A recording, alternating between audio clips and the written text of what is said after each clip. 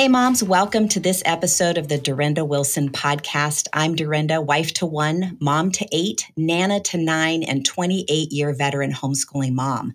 I'm also the author of The Unhurried Homeschooler, a simple, mercifully short book on homeschooling, The 4-Hour School Day, How You and Your Kids Can Thrive in the Homeschool Life, and Unhurried Grace for a Mom's Heart, which is a devotional that I wrote specifically for homeschooling moms. I hope you'll check out all three of those books at my website, dorindawilson.com.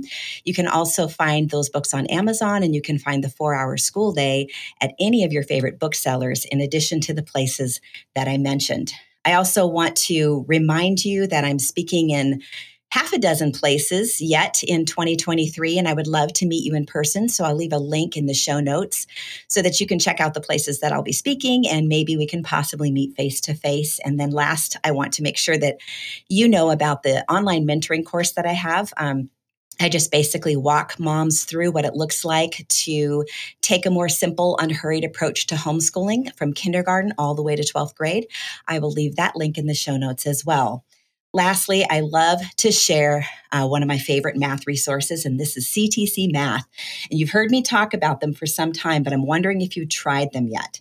CTC Math provides online video tutorials that make learning math easy and effective. This online math program uses creative graphics and animation that are sure to grab and keep your child's attention. I encourage you to start your free trial today by visiting ctcmath.com. That's ctcmath.com, and I will leave a link in the show notes to that as well. All right, you guys know that I love to cover topics that relate to motherhood and homeschooling, and today's topic is no different. Although it's a bit different than usual, I doubt that any of us have not been touched by cancer, either in our own lives or in the lives of those that we love. At the end of 2022, my mom was diagnosed with ovarian and possibly liver cancer. She needed surgery and biopsies to determine what was going on. And around the time of her surgery, I ran across an interview on Relatable with Ali Stuckey. She was interviewing Chris Wark from chrisbeatcancer.com. Now, I wouldn't normally have listened, but of course, given the circumstances, I was intrigued. So I listened, and then I binge listened to Chris's podcast over the course of several weeks. And I learned that there was a growing number of cancer survivors who had opted for a holistic approach rather than conventional chemo and radiation treatments. I felt so much more educated about health in general, and specifically the prevention and healing of cancer. The information wasn't just hearsay or anecdotal, although there are a ton of great testimonies and powerful stories of healing even late stages of cancer through holistic means. But the information was backed by real science, broad, thorough studies and testimonies from well-trained, experienced doctors in the medical field who left the mainstream approach decades ago in order to utilize more holistic approaches for their patients. And that, my friends, is how we landed here doing this episode. Now, a cancer diagnosis is scary. It seems to bring with it a feeling of helplessness that just really feels completely overwhelming and confusing. And so I wanted to have Chris on the podcast to share his story and offer a fresh perspective on healing and preventing cancer. And so I'll give you a little bit of background about him in case you don't know who he is. Chris is a young adult cancer survivor, best-selling author, and patient advocate. He was diagnosed with stage 3 colon cancer in 2003 at just 26 years old. After surgery, Chris made the decision to go against his doctor's advice, opted out of chemotherapy, and chose to use nutrition and natural therapies to heal. 6 years later, in 2010, Chris began sharing his story of faith, courage, and determination, and his message of hope that chronic diseases like cancer can be prevented and reversed with a radical transformation of diet and lifestyle. In the last decade, Chris has become one of the most well-known cancer survivors on the planet and reaches millions of people per year as a blogger, podcaster, speaker, and global health coach through his books, social media, and his website, chrisbeatcancer.com. Chris, welcome. I'm so excited to have you here today. Thanks, Dorinda. It's good to be with you. Well, I think that the best place for us to start is for you to share your story because it's very powerful, and I would love for the moms to hear it. Sure. Yeah. Well, Thanks for that really great introduction. I was diagnosed with stage 3 colon cancer when I was 26 years old. And this was in December 2003, just a few days before Christmas. Mm. And, it's terrifying to get a cancer diagnosis at any age, but it was particularly shocking to get it as a, young adult. Yeah. And I had been having abdominal pain for the better part of a year that it would come and go randomly. It wasn't debilitating, but it was just, I knew like there was something going on. Mm-hmm. Maybe I had an ulcer. And, but the pain got worse over time. And eventually, I was like, I got to go to the doctor, try to figure out what's wrong. And I had a colonoscopy. That's when they found a golf ball sized tumor and Mm. biopsied it, sent it to the lab, called me within a day or so and said, you have colon cancer. Mm.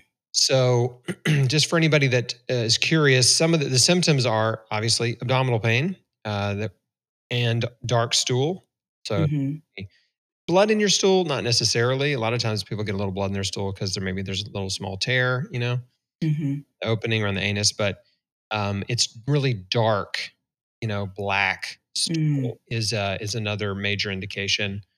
And it's sort of an urge to go to the bathroom and then relief after you go is another indication. If you have a tumor in your colon and your colon is full, right, it's going to Mm-hmm. be pressing on the tumor and causing you some discomfort or pain. Sure. So just for anybody listening, those are the symptoms. So what I was told after my diagnosis was we got to get you into surgery right away and get this thing out of you before it spreads and kills you. Right. And this is what happens to cancer patients after they're diagnosed. They are rushed into treatment that they don't understand out of fear. Mm. The medical industry uses fear, especially the cancer industry, uses Mm-hmm. fear Mm-hmm. to motivate patients to say yes to Mm-hmm. Mm-hmm. treatments that are highly, highly profitable Yeah. and Absolutely. unfortunately not highly effective. Mm. My mom had the same experience, and it was so interesting because she literally felt bullied Right. and pushed into making a decision immediately. And Yes. she was incredibly weak after her surgery. And I think you share this in your book how you felt after surgery. And I actually read several chapters of your book to my mom on like an audio file and just would text it to her to listen to because she was just resting and recovering. And she could so relate to, the feelings and the whole just being complete feeling like you got hit by a train, and here she was so weak and just being pushed. And I just said, Mom, you don't need to make a decision right now. And so, yes, I totally hear what you're saying. The medical industry is a for-profit business and people tend to not make those connections. They just think Hmm. that doctors are saints or whatever. And Right. then everybody's just doing it doing what they do for the good of humanity and because they love other people so much. And it's just not true. Right. Mm-hmm. And there's a lot of wonderful doctors, but they're Yes. trapped in a system that is, again, the medical system has been designed and refined over many, many, many decades to generate maximum revenue. Hmm. That is the Hmm. point. And so patients are rushed into treatments that they don't understand out of fear, and it's not okay. And a lot of times when someone gets a diagnosis, they're not even sick. They don't feel sick, right? They Hmm. don't even have symptoms. A lot of cancer Hmm. patients are diagnosed just because they have a lump or a bump. I mean, their quality of life is normal Hmm. and they're treated as though it's an emergency. And what I'm here to tell you and your audience is most cancer diagnoses are not an emergency. And you have Hmm. time to read and research and think and pray Hmm. and consider your next steps carefully. And you should never let anyone rush you into something out of fear. Fear is not from God. Hmm. And you can't make a good decision when you're in Hmm. a state of fear, panic, worry, and anxiety. I Hmm. mean, your brain chemistry changes when you're in that kind of a state and you can't think clearly or rationally or Right. logically. Right. And so, yeah, I didn't understand any of these things in December 2004, Right. but I do now. So Mhm. So there I was, and they said, we got to get you in surgery right away. And so I was like, okay, I guess I got to do this. And I happened to postpone the surgery 10 days because they literally wanted me in immediately, and I was going to be in the hospital over Christmas. And I was like, I don't want to do that. So I went in on December 30th. They took out a third of my colon. When I woke up from surgery, they said, it's worse than we thought. You're stage 3C. That means the cancer had spread to some surrounding lymph nodes. Of course, they took everything out they could see. Right. And they said, you're going to need 9 to 12 months of chemotherapy. So, that was more bad news. Right. And I initially accepted that was, this was my fate. Right. But a couple things happened in the hospital.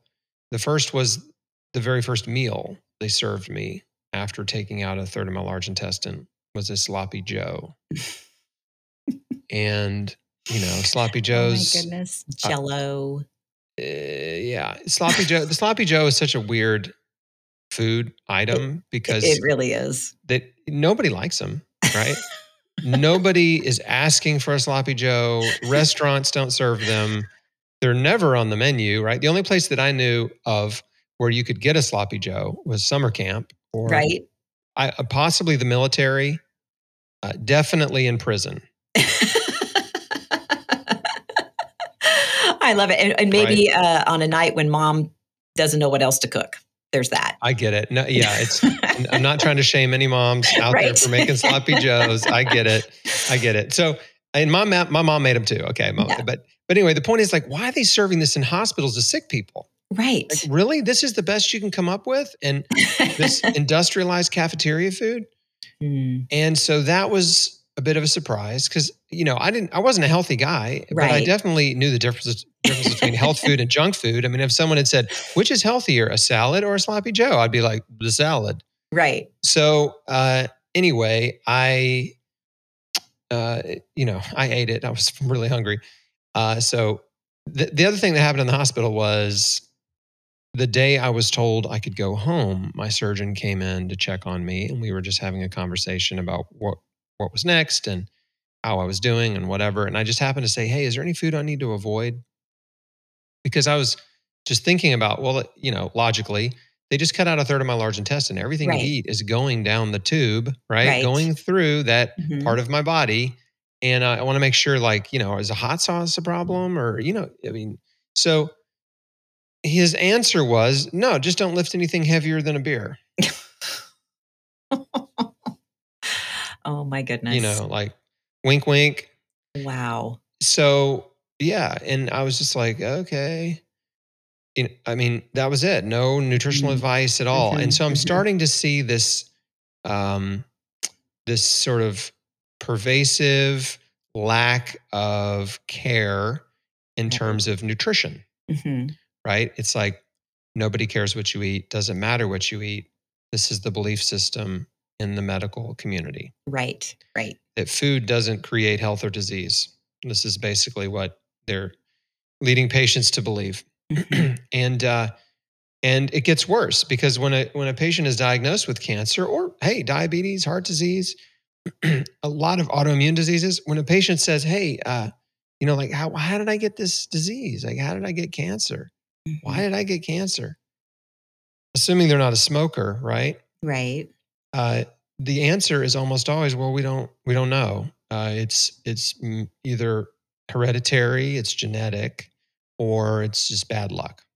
Right. And my mom was told that, it was not her fault and that there was nothing she could have done. Yeah. And so that conversation happens every day in cancer clinics all over the country, and I'm assuming all over the world. Doctors tell patients there's nothing you did and to contribute to your disease. There's nothing at all that you did in your life that possibly could have contributed to your current situation right now. And therefore, and they tell them patients that is, it's just pandering, basically just to make them feel better. We don't want you to feel any worse. Cancer's hard enough. Right. We don't want you to feel any worse than you already do. So we're just going to tell you there's nothing you did. And guess what? If there's nothing you did, then there's nothing you can do to help yourself. Right. You're going to automatically make that association. Yeah. And you're a victim, right? That's the real message. right? The underlying message is you're a victim of disease. Right. And the only thing you can do is show up for treatment. We are your only hope. And no, you don't need to change your diet. No, you don't need to take supplements. No, you don't need to exercise. No, you don't need to do. You just need to go home and keep living the same life you were living before you got cancer. So this is, in my opinion, medical malpractice. It's egregious. It should be. It honestly should be criminal. It should be criminalized for doctors to not disclose to patients that there's so much published peer-reviewed evidence on diet and lifestyle interventions that improve cancer survival. And that message is empowering. It's not condemning. It's more like, okay, maybe some things you've eaten or the way you've lived up to this point has contributed, but you can do something about it. Right. And that's the key right there. Yeah. It's not a message of hopelessness. It's a message of, hey, we've got tools. That's right. And here's the reality. Up to 90% of cancers, maybe more, are caused by 3 factors: diet, lifestyle choices, and environment. Diet, lifestyle, and environment. And so this is not to blame or shame anybody, but you don't know what you don't know, right? Right. You don't know you're doing something that's hurting you, I'm assuming, right? Unless you're smoking. They've been telling you, telling us for decades cigarettes cause cancer, so there's no excuse there. Alcohol causes cancer. A lot of people still don't know that, believe it or not, but it does. But generally, the food component, the diet component, people really don't understand what foods are promoting cancer. And we're all just kind of eating whatever we want to eat generally because we live in a rich nation and there's food everywhere. Right. And most of it is highly processed and loaded with sugar, salt, and oil, very, very high in animal protein and fat. And these are all components of food that fuel cancer growth. And we're not eating fruits and vegetables. This is a huge problem, right? Compared to other countries with lower rates of cancer. Across the board, they all consume more plant food. And I can get to that in a minute. But back to my story. So I go home and I was recovering from surgery. And as I sobered up and got off the pain medication, I started to think about my life and my future. And the idea of poisoning my way back to health with chemotherapy didn't make sense. Right. To me. And I didn't know what else to do. And so I prayed about it. My wife and I are believers. And I just said, God, if there's another way besides chemotherapy, please show me. I don't know what to do. I trust you. I just trusting you to supply all my needs, to make a way for me and to direct my steps. And 2 days later, I got a book that was sent to me from a friend of my dad's who lived in Alaska. And he sent me a book about healing cancer with a raw food diet. Right. It's written by George Malcolmus. And George had, I was reading his story, colon cancer in the 70s.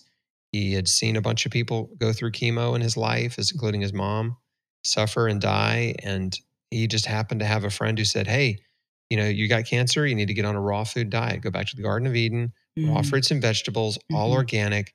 You need to get a juicer and start juicing carrots and drink carrot juice. And so George did that and got well. His body healed. It took about a year. And his story was so inspiring to me. I mean, I was just like, wow, wait a minute. Are you telling me that the body can heal?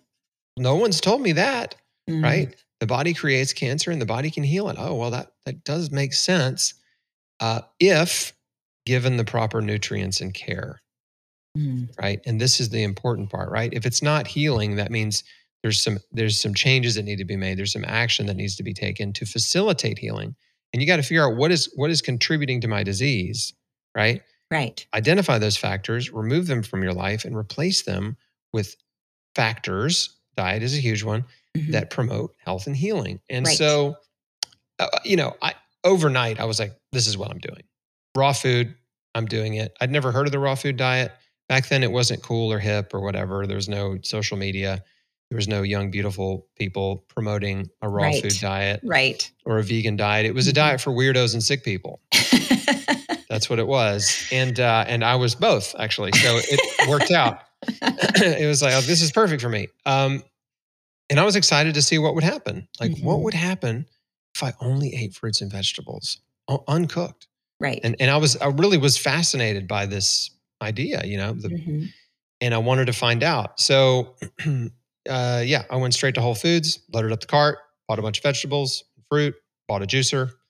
Whole Foods used to sell juicers back then. Wow. And so I was on my way. I mean, there was no deliberation.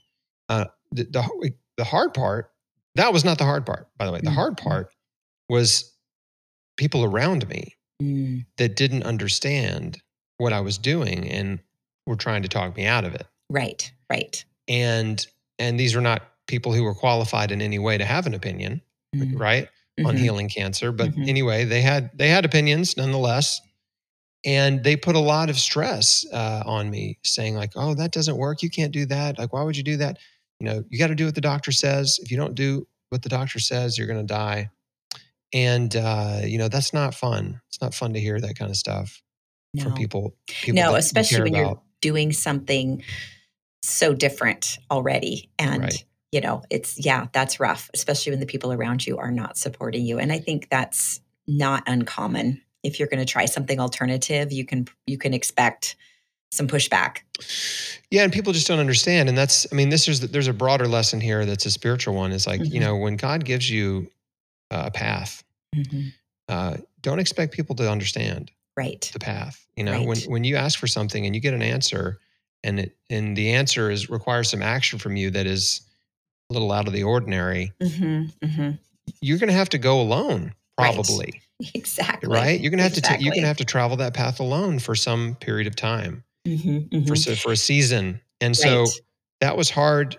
I mean, it was hard for me, but I realized I had to do it. I just realized like He's given. I asked for another way. He has opened up a door. I'm going through it, and I'm going through it alone. Right? I'm stepping out into the unknown. Right. And that is scary. But guess what happens when you step out of the boat? Right? You've got to fix your eyes on Jesus. You've got to trust him in a way that you never have before. I mean, intimately and deeply and desperately. And so obviously this forced me to really double down on my faith, you know. And the first verse that came to mind actually after my diagnosis was Romans 8:28, which says, "We know that God works all things for the good of those who love him and who are called according to his purpose." And so I was like, man, that's a challenging verse right there. I mean, it was encouraging, right? It's like, this is a promise. He's going to work all things for your good. All things. That's the bad things, right? Right. Like, yeah, the good things, it's already good, right? He's going to work the bad things for your good. And this was by Paul after he had been imprisoned and beaten to, you know, almost to death and shipwrecked. Like he had been through hell on earth, and still this was his testimony that God works all things for the good of those who love him. So I'm like, man, okay, like I'm going to believe this, right? I'm choosing to believe this is true. And that's what faith is. It's choosing to believe, right? Right. And so that was a big one. And then, you know, Psalm 34 is such an incredible chapter. I love that one. When you're in a place in your life of desperation, as David was, you know, Psalm 34 comes alive. And verse 19, I'm not going to read the whole chapter, but verse 19, I'll just say it. The righteous may have many afflictions, but the Lord delivers them from them all. It's like, oh man, that's my verse right there. That's it. Put that on a banner. That is my verse. Okay. Claim to that one. Yeah, I'm claiming that for me. And so, you know, I have a book called Chris Beat Cancer, you know, and thank you for mentioning it. I mean, if people want to know all the details and the story and all that, I mean, it's in there. Yes. And everything I did, which is, it's hard to cram it all into a podcast interview. But point is, I radically changed my diet. That was the first step. It's like, I'm going to change what I put in my mouth. And then from there, I realized, you know, there's a lot more I can change. There's a lot more things I can change in my life. That was a very powerful first step to get that healing momentum going.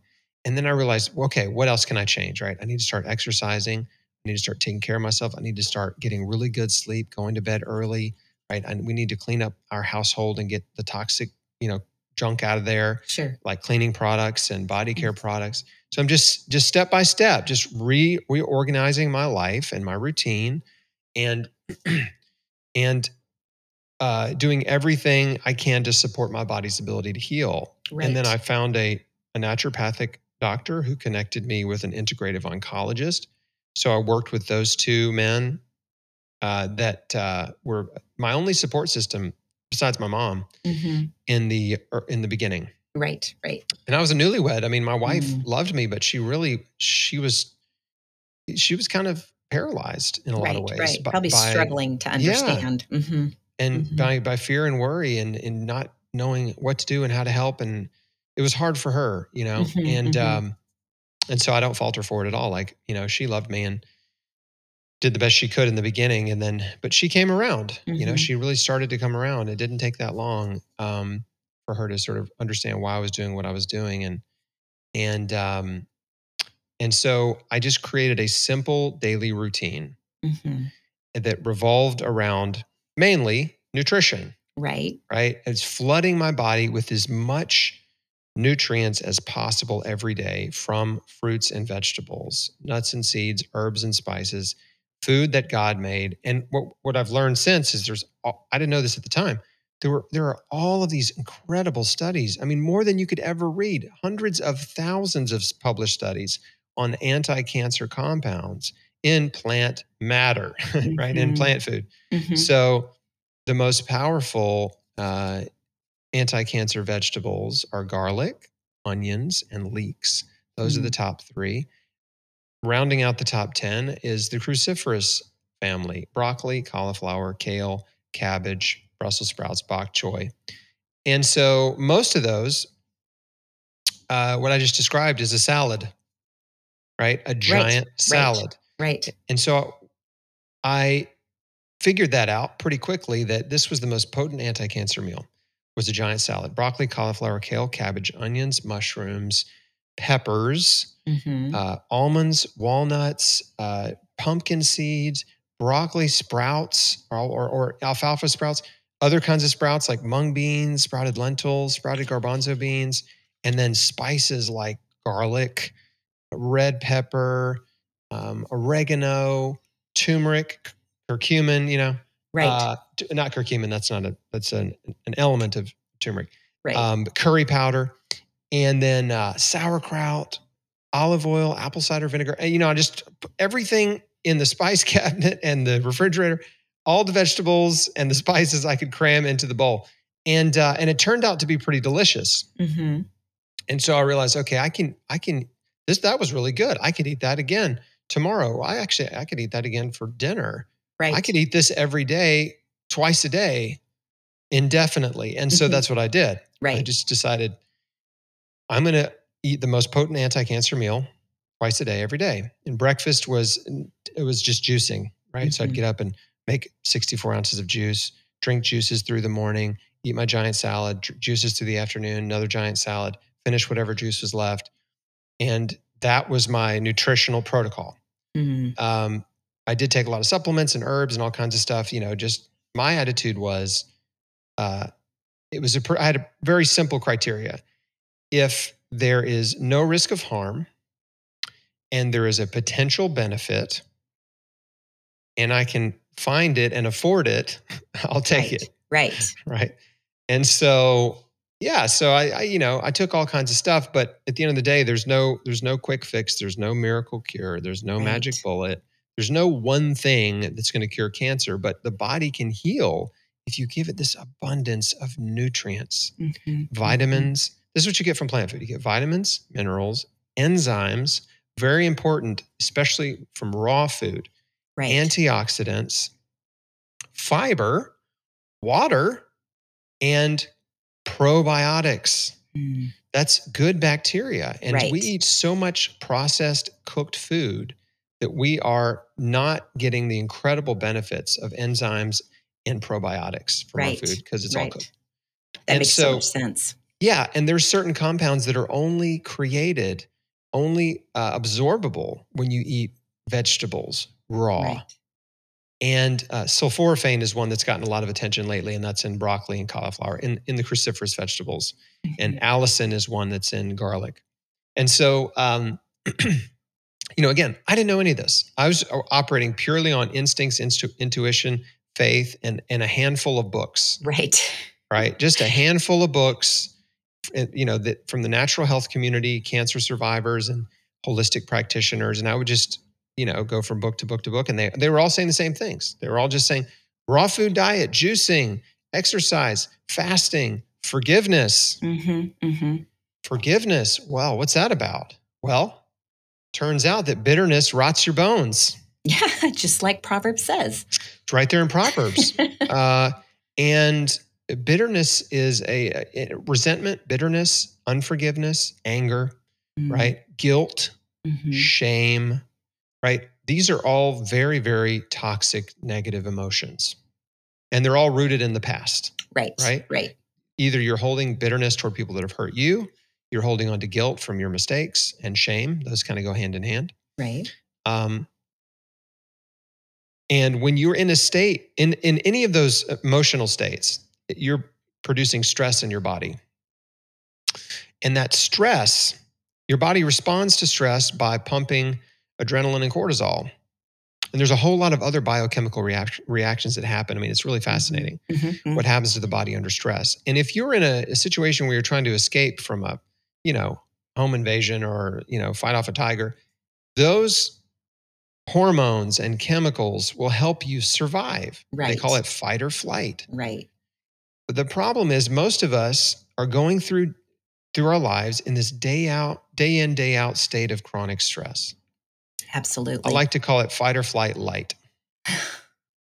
And here's the problem. When cortisol is elevated, it's suppressing your immune system. It's promoting inflammation. It's increasing weight gain. It's interfering with your brain function. You can't think clearly. It interferes with digestion. You don't absorb nutrients from food properly. Like there's this cascade of negative physical effects in your body when you're stressed. Right. And so I started to go down that rabbit hole of like understanding how stress was a major contributor to disease and cancer. And I realized, okay, I've got a lot of work to do, right? I've really got to work. The diet part, man, that was easy, right? Change that overnight and anybody can, right? Right. Every person listening to this show, pretty much, unless you're on a feeding tube, and even then you can make changes, can change what you put in your mouth starting next meal. Right. Exactly. Exercise is another huge one, lifestyle factors. Exercise increases cancer survival. It reduces your risk of ever getting cancer. It increases feel-good hormones like dopamine. It just makes you happier. Right. Right. Exercise is so awesome. It increases detoxification, circulation, sweating. Exercise is awesome. Anyone pretty much listening can start exercising today. Yeah. So you don't have to do the crazy. There's so much out there that's just like I'm 55. So I'm not going to do the same workouts I did in my 20s. And I have found an exercise that works for me. It has to be sustainable. Right. And for me, it's this 30 minutes of walking outside in nature. And I'm a power walker. So, it's good. It's good exercise, but it's also time where I can meditate. So I kind of do 2 or 3 things all at once when I walk every morning. And I never want to miss my walks because you're right. They feel so good. And it's so much a part of my rhythm and routine. And I've seen such an improvement just being consistent with that simple exercise, a little bit of, strength training with some light weights and some good stretching. And that's it. Perfect. What you described is perfect. Brisk walking is fantastic, especially outside where you're getting fresh air and sunshine. Yes. And you're in nature. Yep. Like all of those things actually reduce your stress. They bring cortisol down. They switch off all of these stress processes in the body. Right. And get you out of fight or flight and into this rest and digest mode, which is called parasympathetic dominance. Right. And so nervous system, that's nervous system jargon. But but the point is, these are things that anyone can do, right? Exercise, change your diet, and they're big levers that you can pull right away. And so I did that. But then what takes time is really working on you, right? Yourself, your spirit, and how you think, how you act, how you react, what comes out of your mouth. Right. And so I realized, okay, the first decision I made, well, let me back up. The first thing that I realized I needed to do was I had to cast my cares on Mm. Jesus because there was so much fear around cancer. Sure. And so constantly when the fear would creep in, I would just catch it right in that moment and just be like, okay, God, I trust you. I'm not going to be afraid. Right. I'm feeling the fear, but I'm choosing to trust you and to cast my cares on you. And so I did that over and over every day of just constantly, I give you my fear. I trust you. Show me what I need to do. This is the prayer. Show me what I need to do. Show me what I need to change. Right. What do I need to change in my life? Right. What's getting in my way? Like, what am I doing? And so that's really healthy because a lot of times we're just like, fix me, we're in our prayer life, like fix this problem, fix that problem, instead of like, what do I need to fix? Right. Right. And just the getting wisdom on the practices, the specific practices that will help us align ourselves with what is true. And that's, in keeping our mind on things that are pure and lovely and of good report. And, even when I'm on my walk, sometimes I'll find my mind start going down a negative road. And I immediately am like, no, we're going to bring this back. God, you said to meditate on things that are pure and lovely and of good report. And some people, they hear the word meditate, they think, ooh, Eastern religion. And it's like, no, there's biblical meditation. Yeah, and absolutely. and that's very different. That's not sitting and emptying your mind. It's sitting and filling your mind with the truth of who God is and his word. And all of that definitely, I'm hearing from what you're saying and what I've experienced as well. It's all intertwined. Like what you're thinking about affects the chemistry in your body.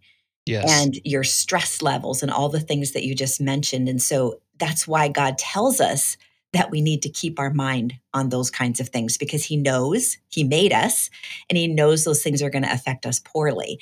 And, and that's the thing, everything you're saying, I just keep going back to, God created us, right? He made us. And I believe we are fearfully and wonderfully made. Yeah. And it makes sense that he would give us bodies that were made to heal themselves.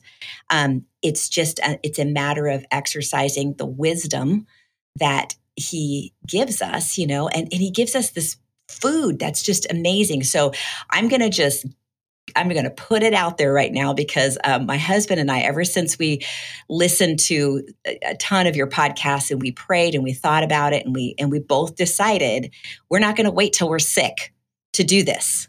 So we decided we're going to move and we're going to go to a vegan, plant-based, whole foods, diet. And the food is so good and it is so tasty and it's so beautiful. I sometimes just take pictures of it because, all the colors and I feel so good. And I don't have indigestion. I don't get an upset stomach. All these things have been major improvements, but we've just we've sort of been like, oh, we're going to be closet vegans because it's so trendy right now to be a vegan. And so we're always thinking, oh, people are just going to think we're, kind of going with the trend. And so we're kind of like, well, we're just going to do it and we're not going to talk about it. Well, I love that. Doing it just as a personal experiment to see how you feel. And is a great way to approach it. And by the way, you don't even have to identify as a vegan because that's a dietary identity that's really unnecessary. And we tell people it's for health reasons. That's why we do it. And we feel good eating this way and we're loving it. So eating a plant-based diet, and is an easier way for me. That's why the way I describe it is that I eat a plant-based diet. It's not, it doesn't come with all the vegan baggage and all those connotations and rules and scrutiny and stuff like that. Because veganism is a much bigger. It's a religion in itself. So I kind of avoid that. But it really is about the food that God made, right? And putting all this good food in your body and getting away from the food that man made. And a lot of people are like, well, what's wrong? God made animals. We have permission to eat animals. Yes, that's true. Yes, he did. And yes, we do.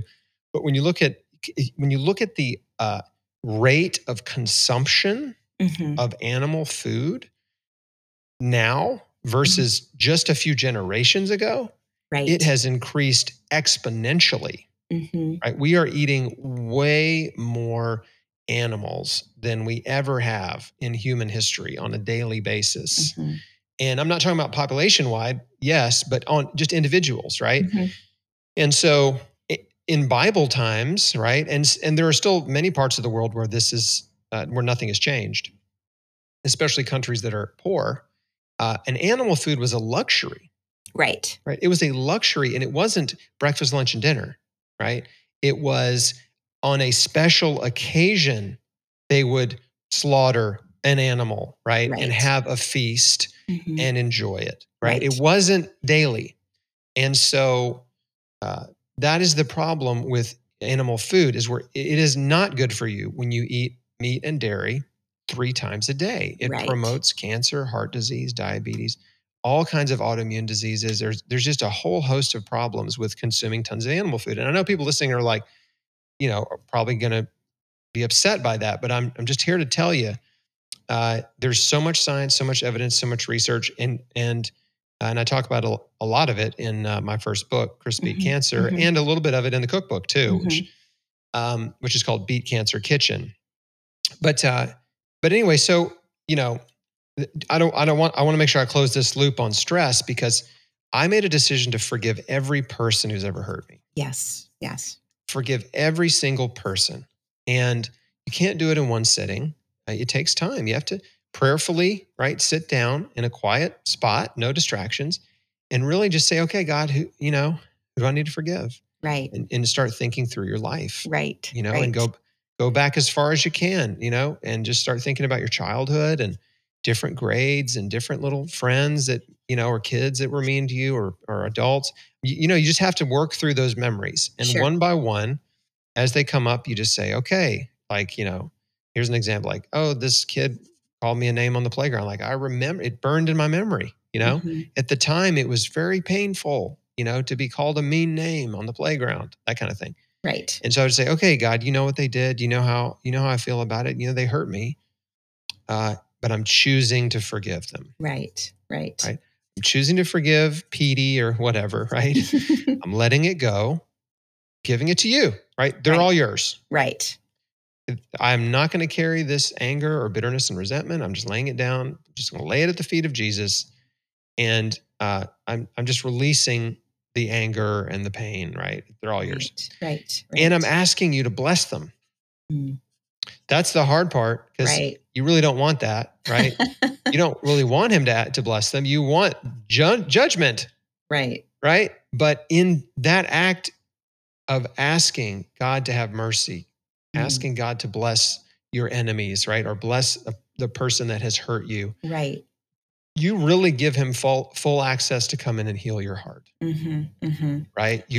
If you've got a sick heart, you've got a beat up, bruised, hardened heart, right? That's happened over your lifetime of enduring pain, right? And abuse and hardship.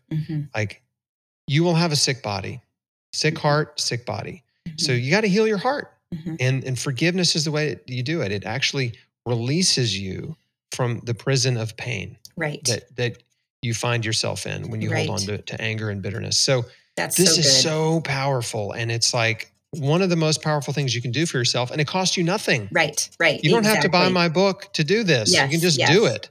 Yeah. And right? you know what I love? I went through and listened to several of the modules in your Square One series. Coaching program. Yeah. Yes, the coaching program, because you were offering them for free a while back. And I went through and just listened to as many as I could. And you talked about that. And my husband and I were really enjoyed what we heard. And but you're right, that's the hard work. Like you said, that the food is, like, that's important. We do need to pay attention to that. And we don't want to like throw this big heavy on everybody about food, although food is important. And I think that's one thing we want to communicate is, like, I love the way that you just basically are saying, look, just start adding a whole bunch more fruits and vegetables into your diet. So like if you're adding stuff in, you're automatically going to drop other stuff, the bad stuff. And so that's a great way to start. And you're always, I love your encouragement is always so doable. And that's what I appreciate. But then when you went on in these modules to talk about the different aspects of healing, you talked about stress and you talked about forgiveness and how those things were way more work than, having to go down to the store and buy a bunch of produce and do some juicing, but so important and all intertwined. And so, I took that to heart as well and just started to just think about, how is my mind thinking on a daily basis? How, just really stepping back and doing just a heart check and asking the Lord to show me, what is it, are there things that I'm hanging on to? Are there ways of thinking that I don't even realize are just they're not of you? Because they just get to be like grooves and, That's right. And you have to make an intentional concerted effort to make new grooves. And so I asked him to help me do that. And that process has been happening. And it just, That's all cool. of those things combined, just they change your whole outlook on life, your how you sleep at night. I mean, your digestion, your level of energy, how you look at what's happening every day, how you see stress, how you handle stress. I mean, it's just, so I guess one of the reasons I wanted to do this episode is because it's not just, oh gosh, if you have cancer, take this advice. I'm saying this is preventative for cancer, but also for a lot of other diseases and just overall, just a wonderful way to live in terms of, I just feel like we can be more effective for the kingdom when we are energetic, we feel good, we've got a great outlook on life because we've got a biblical outlook on life and we're trusting God and all of those things. It makes a difference in our ability to be salt and light. I couldn't agree more. I mean, my strategy is to get people excited about eating healthy, right? Exciting about eating a plant-based diet and fruits and vegetables, not to scare anybody into it, right? It's just like to get you excited about how incredible, like we've never been told, we haven't been taught how incredible food is, like of all these wonderful compounds, like I said, vitamins, minerals, enzymes, antioxidants, and thousands of what are called phytonutrients. These are special molecules and compounds that are only in plant food. You don't get them in animal food. And put them in your body. They're anti-inflammatory. They block cancer growth. They improve your immune function, improve your natural killer cells' ability to kill cancer cells. They increase detoxification. Like all of these incredible compounds in food. And it's like, get them in your body. You will feel better and you start this healing process and healing momentum. And so, yeah, that's huge. But, working on your thoughts, they call it mindfulness, but really this is a biblical principle. Take every thought captive. Yes. What does that mean? Well, it just means think about your thoughts, right? Be aware of what you're thinking about constantly. What are you dwelling on? What are you ruminating on? What are you meditating on, right? Because meditation is what you're thinking about all the time. Right. And so you can deliberately think about Jesus, right? You can think about scripture, remind yourself of scripture, of God's promises, right? And the wisdom that's in the Bible. You can deliberately think, practice gratitude, which is choosing to count your blessings, which I learned how to do in the most difficult season of my life. When I had cancer, I had every reason to be angry and bitter and resentful. And, what are you going to say? I got cancer. I can act however I want, right? Right. Like, and nobody's going to argue with you. Yeah. I can be a big jerk. I got cancer, right? But I realized like, I can't do that. Like I can't go through life that way. And so when I would start to get discouraged and depressed and frustrated, I would just stop myself and say, okay, I got some problems, but let me just take stock real quick. What's good in my life? Right. What's good in my life? Let me remind myself of what's good. I've got a wife who loves me. I've got a home, a place to sleep. I have food in the fridge, right? I have enough money to pay my next set of bills. I have a car. I have air conditioning. Yes. Literally, I mean, I can get out of bed. I can feed myself, and on and on and on, right? I can walk and talk and see and hear. I mean, so I can do this all day. And Right. as soon as I start doing that, just reminding myself of how good my life is, all the blessings in my life, then you know what? My attitude changes. It Right. just Right.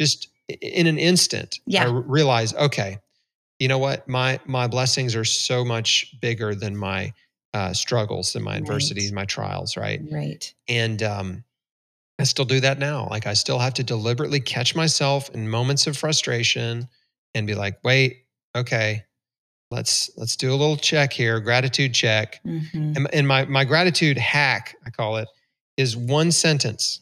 Mm. Basically, it's one sentence, and it goes like this: right now, there's someone dying in the hospital that would give anything to trade places with you. Mm. Mm-hmm. They'd love to have your problems, Right. right? Right. And then I'm like, oh yeah, okay. Perspective reset. Like, I'm good. I can handle this problem. I'm not going to let this whatever just happened steal my joy. Mm-hmm. You know what I mean? Yeah. My life Yeah. is good. Praise the Lord. Thank you. Thank you, Jesus. I'm good. That's absolutely right. I've noticed that. And the more you make it a practice, the quicker Yes. you just instantly. And so I have noticed this, that literally within the first sentence or two, my body immediately starts to relax, and it Yeah. immediately shifts over Mhm. to like this more just Peace. peace and a positive, outlook and all of that. And that's not it's not mind games. It's like, this is what God says to do. And this is why, because he tells us, what does he say? He says, be anxious for nothing, but in Yeah. everything by prayer and supplication with thanksgiving to Mhm. make our requests known unto God. And the peace of God that passes all understanding will guard our hearts and minds in Christ Jesus. So we don't guard the peace guards us.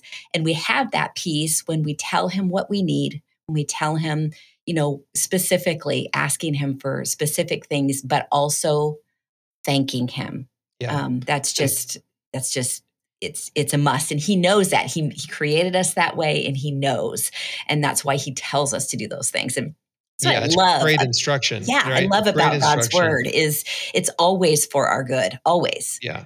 And And that ties back to, enter his gates with thanksgiving, right? mhm. It's like coming to God first and saying, thank you. Like, I acknowledge like what you've done for me. Everything that I Mhm. have comes from you. Yes, Like, thank you absolutely. for, and then just down the list, A, B, C, Exactly. D, E, F, G, like, Mhm. right? Until you run out of things to be thankful for, which you won't. You won't. You just have to kind of stop, and stop, Right. and then move on with like, here's what I need, Yes, here's my yes. request.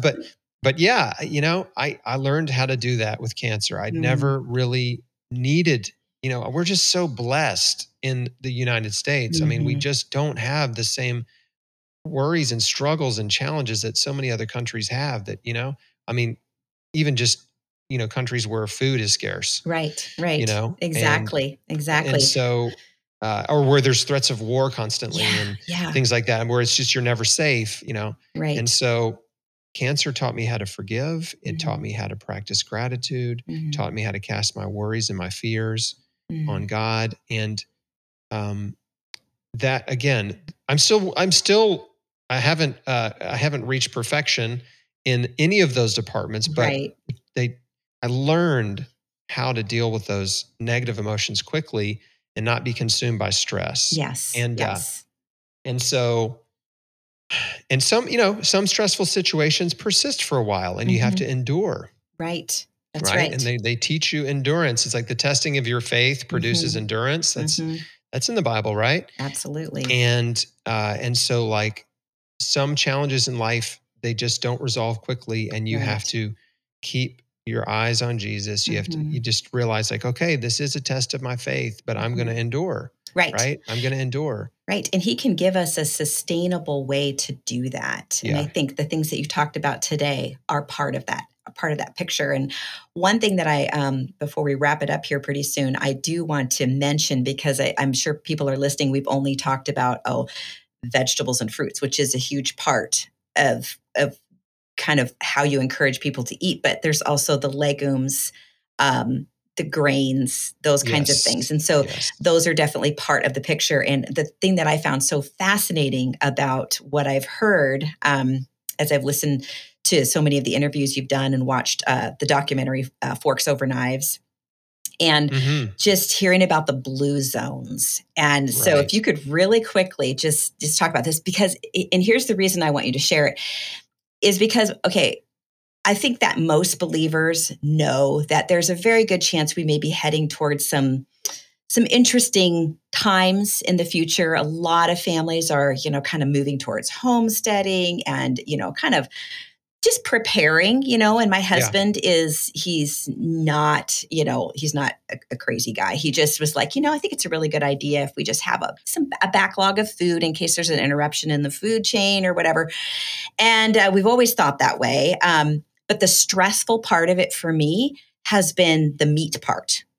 And when the Lord just led us into doing that, I'm not saying I'm never going to eat fish or anything again. I just haven't, and I have had no desire to. But we just decided, for health reasons to do this. And so far we're loving it and plan to stay the course. But the interesting thing was that eating this way has removed the stress of having to somehow figure out how we would feed ourselves meat in a situation like that.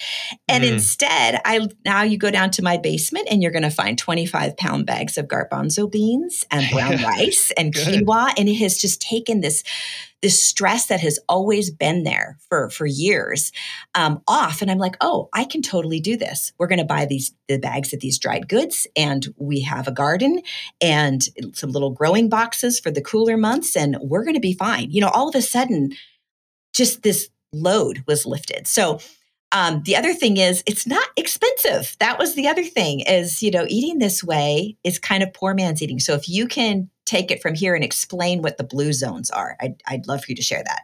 Yeah, that's great. I love what you're doing.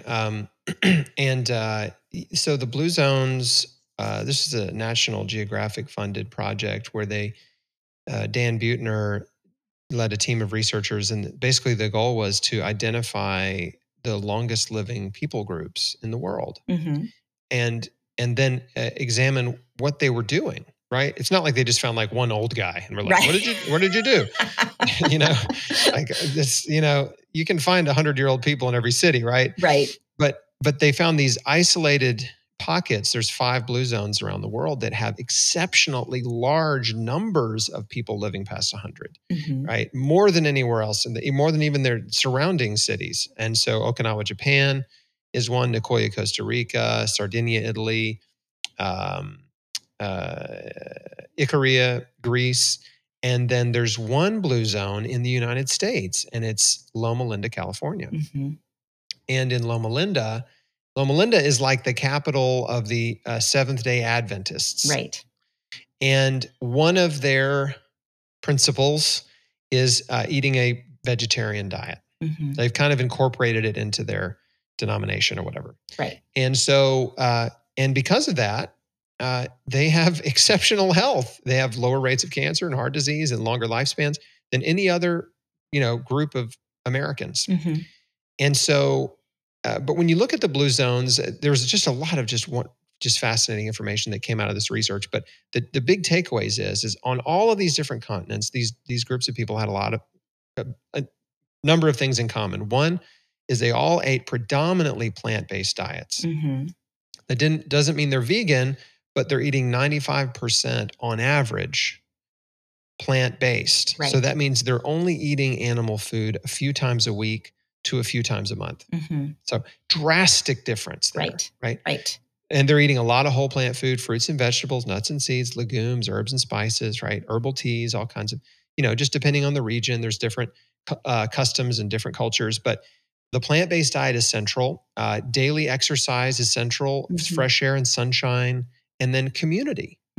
All these, even in Loma Linda, because the Seventh-day Adventists are all of the same denomination, right? They spend a lot of time together in communities. There's a lot of fellowship, and community is so important to our mental and emotional health, which translates into a physical health. Right. And there've been studies on isolation and depression, and I mean how horrible being isolated and depressed is for you, not just your mental health, your physical health.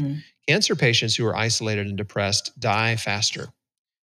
And of course, we saw what happened around the world where they made everyone isolate. Right. And it was a catastrophic failure, public health failure to do that to humans.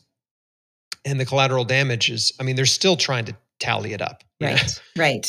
But yeah, it's a wonderful, just practical, real world study on like just what are the basic principles of health and longevity, and that's eating mostly plant food, very little animal food, getting away from processed food and junk food, obviously, getting fresh air and sunshine, walking every day, and spending a lot of time with friends and family, not just on not just like Easter and Christmas, like really being deliberate. And we're bad about it in the US. Other cultures are there. I've been to, a number of other countries, and you just notice like people are in a lot of other countries are a lot more social. I mean, they're getting together every day. Right. They're socializing every single day. And it's just important, right? Even if you have a family and you're with your husband and your kids and all that, like it's so good for you to get out and socialize with other family members and friends, right? I don't know. I can't even explain it, right? But it's just good for you. So these are simple things, right? They're so simple. And that's the beautiful thing. I say this all the time. Truth is simple. Yes. Lies are complicated. I mean, the truth of the gospel is so simple. You read read all the red letter text in the Bible, right? Everything that Jesus taught was simple. It was so easy to understand, right? I mean, there's a few parables that you can get like, what is he talking about? But generally, right? There's no complicated, complex theology or doctrine or all this religious stuff that we've tacked on to the gospel. You don't see it. It's not there in Jesus's teachings. It's so simple. So that to me it's almost like it's a filter that I use to interpret information that comes at me. It's like, is this a simple truth or is this a very complicated wrangling? Yes. Right. Exactly. And when you look at what's coming from governments and the media, and obviously you've got a lot of homeschool moms, so they're acutely aware of what, the information that's coming through the public school system or even the private school system, both. Right. And, they don't want it, right? They're saying, no, thank you. And because so much of it is so convoluted, and manipulated and deliberately infected with just lies, right, and propaganda and deception. And so, if you take that same attitude and you put it toward the health and wellness, put it into the health and wellness conversation, right? It's like, okay, let's get back to this simple. How can I help myself heal? Let me just create a simple daily routine. Right. The food, the fresh air, the sunshine, exercise. And like you said, you can multitask. You can get your fresh air, sunshine, and exercise, right? And forest bathing, right? Nature exposure. You can do it all at the same time. Right. And then work on your relationships and forgiveness. This is the recipe. This is what I did in my own life. And this is the same thing that I've seen cancer patients do over and over and over, all types and stages of cancer, to help themselves heal. And thank you for mentioning that I have a podcast and YouTube channel, and I've interviewed dozens, and I don't even keep track anymore. It's a lot. It's a lot. Yes. Many, many, many people, more than you can even listen to at this point. But I've interviewed people who've healed all types and stages of cancer, doing the same things that I did. Yes. And all the things that we're talking about on this podcast. And so if it all sounds new to you, I get it. It's cool. Like, no problem. If you're skeptical, I totally understand. But just something to think about. How many people have to climb Mount Everest before you believe it's possible? Right. Exactly. Right. Exactly. How many people? Well, if you start watching my interviews with cancer survivors, it won't take long before you realize healing is possible. Absolutely. People are doing it. Yeah. Absolutely. Yes. And we're going to actually put in the show notes all the ways that you can connect with Chris. We'll have his book in there. We'll make sure we list the book that you mentioned at the beginning, the first book that you read when you were just at the beginning of your healing process, maybe the Blue Zone book, your website, your Square one. We'll put all of that in the show notes, Mom. So Great. whatever you find that is, it's piqued your interest, I encourage you to go and check it out. But I am so thankful that you were here with me today, Chris. I appreciate the conversation, and I'm hoping, I really do believe that moms are being encouraged. So thank you for joining us today. It was my pleasure. Thank you so much for having me. Thanks for the opportunity to share my story and the knowledge, some of the knowledge I've accumulated. It's a lot. It's a with lot. your audience, and again, I'm just here to, as a 19-year cancer survivor, patient advocate. I mean, my number one intention is to inspire this belief that healing is possible. Right. Absolutely. That's it. I mean, that is the absolute very first step, right? That if you believe that healing is possible, if you start to believe it, then you will take steps to help yourself and change your life, right? Absolutely. If you don't believe it's possible, then you're just helpless and hopeless. That's right. And that is not where God wants us. I know that for sure. He's a God of victory. He's a God of overcoming. He's a God of fruitfulness and restoration. Yes, redemption. He can take all the things that Satan means for evil and use them for good. Yes. So, and that's our message today. So if you wouldn't mind, Chris, would you close in a word of prayer? Yeah, happy to. God, I just thank you for another day of life and health. I thank you for Dorinda and the opportunity just to connect with her and her audience and just share how you've blessed me. And I'm just so thankful, God. I'm thankful for everything that I have. I'm thankful for the promise of salvation, for the victory on the cross, for salvation, God. I'm just thankful for you, Lord Jesus. You're so good to us. And I just thank you that you never leave us or forsake us, that you supply all of our needs, and that you bore our sin and sickness on the cross, and that by your stripes we're healed. I just thank you for that promise. I thank you that you're a healer and that you're the same yesterday, today, and forever, that your desire was to heal while you walked the earth, and your desire is still to heal, that you do not change. And so I just give you praise and honor and glory and thanksgiving, and just pray that this word goes out and bears fruit, and that people who are listening today are encouraged and inspired, and that they're also challenged to forgive. And thank you for forgiving me, because I need it. I just pray all these things in Jesus' name. Amen.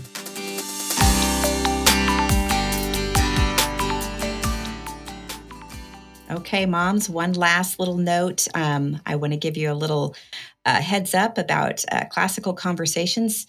Are you concerned that your child's current education won't give them the skills necessary to succeed in any area of life? Consider homeschooling with Classical Conversations. By applying the classical Christian model of education, the Classical Conversations curriculum encourages students to learn how to learn and how to think for themselves so they can adapt to every challenge that life throws at them. So join the over 50,000 families in 50 countries who have chosen to educate their children with Classical Conversations, and visit classicalconversations.com/Dorinda.